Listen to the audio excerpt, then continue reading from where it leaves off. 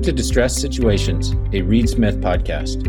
On this podcast, we cover current issues in financial restructuring over a wide variety of industries. I'm Keith Arzeda, a partner in Reed Smith's Global Restructuring and Insolvency Group, and I'm one of the hosts of this podcast. Whether your company is a financial institution or in industry, we hope our commentary will be useful in managing the risks associated with distress. If you have any questions about our topics, feel free to contact our speakers. Hi, Kathleen Garrett, partner in the Restructuring and Insolvency team in Reed Smith London here.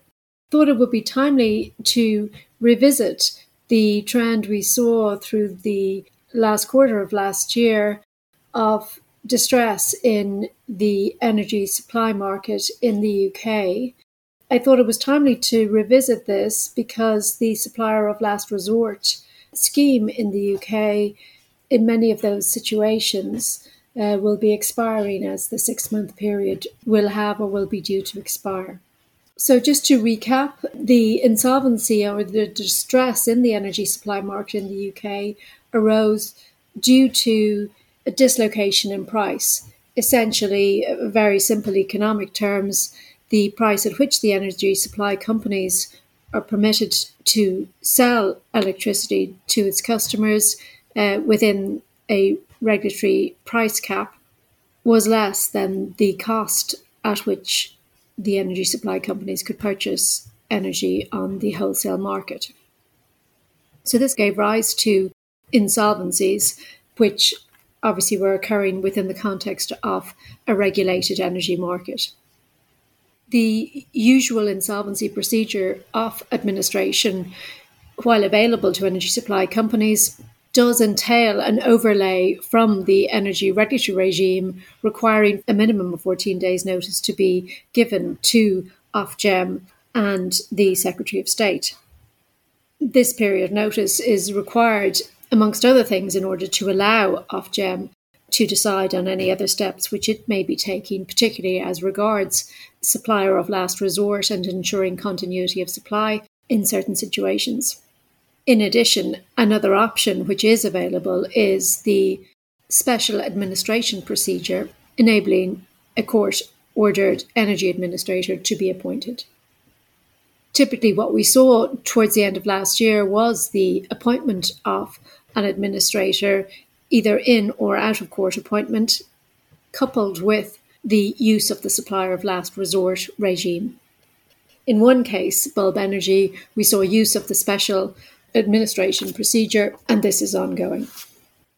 So the typical sequence followed where administration in or out of court were used, coupled with the SOLAR regime, entailed 14 days notice being given to Ofgem and the Secretary of State by the supplier or creditor moving the insolvency process. Ofgem has the power to revoke supplier licence on 24 hours notice on grounds of insolvency. And under the SOLAR supplier of last resort regime, Ofgem has the ability to direct a gas or electricity supply licensee to take over responsibility for failed supplier customers after revocation of their licence. So sequence involved service of notice, identification of supplier of last resort, revocation of distressed supplier licence, transfer of customers to supplier of last resort, administration process becoming effective in that order. A brief contrast of that process with the special administration process. Firstly, it's a court-appointed process. Secondly, an energy administrator or court-appointed officer is appointed, and the role is to manage the company to enable the special administration to take place and to continue gas and electricity supply at the lowest price cost until the company is rescued as a going concern, or if not, transferred to 2 or more companies. Supply must be continued to customers during the process until rescue, sale, or customer transfer. The Secretary of State, with the consent of HM Treasury, may decide to provide financial support. In terms of the approach of Ofgem in situations like this, it has indicated its preference for trade sales being more desirable than regulatory intervention. Secondly, special administration is only considered if the supplier of last resort regime is not feasible. And thirdly, in relation to the supplier of last resort powers, they will not necessarily be exercised, noting that trade sales are more desirable than regulatory intervention. A 6-month long stop date is set on the solar process operating, during which the relevant supplier must notify customers of what has happened, charges, and ensure arrangements for customers to move to a contract with the solar or to move to another supplier within the relevant period. Once the process commences, there's a deemed contract comes into existence between the relevant customers and the solar at a deemed contract rate, which must be calculated as a reasonable cost of supply, noting that can take account of the fact that energy is purchased at short notice and providing for a reasonable profit. As part of the solar selection, an understanding as to how any credit balances are to be dealt with is required and as to how they are to be addressed, with a possibility that a credit could be applied to customer accounts.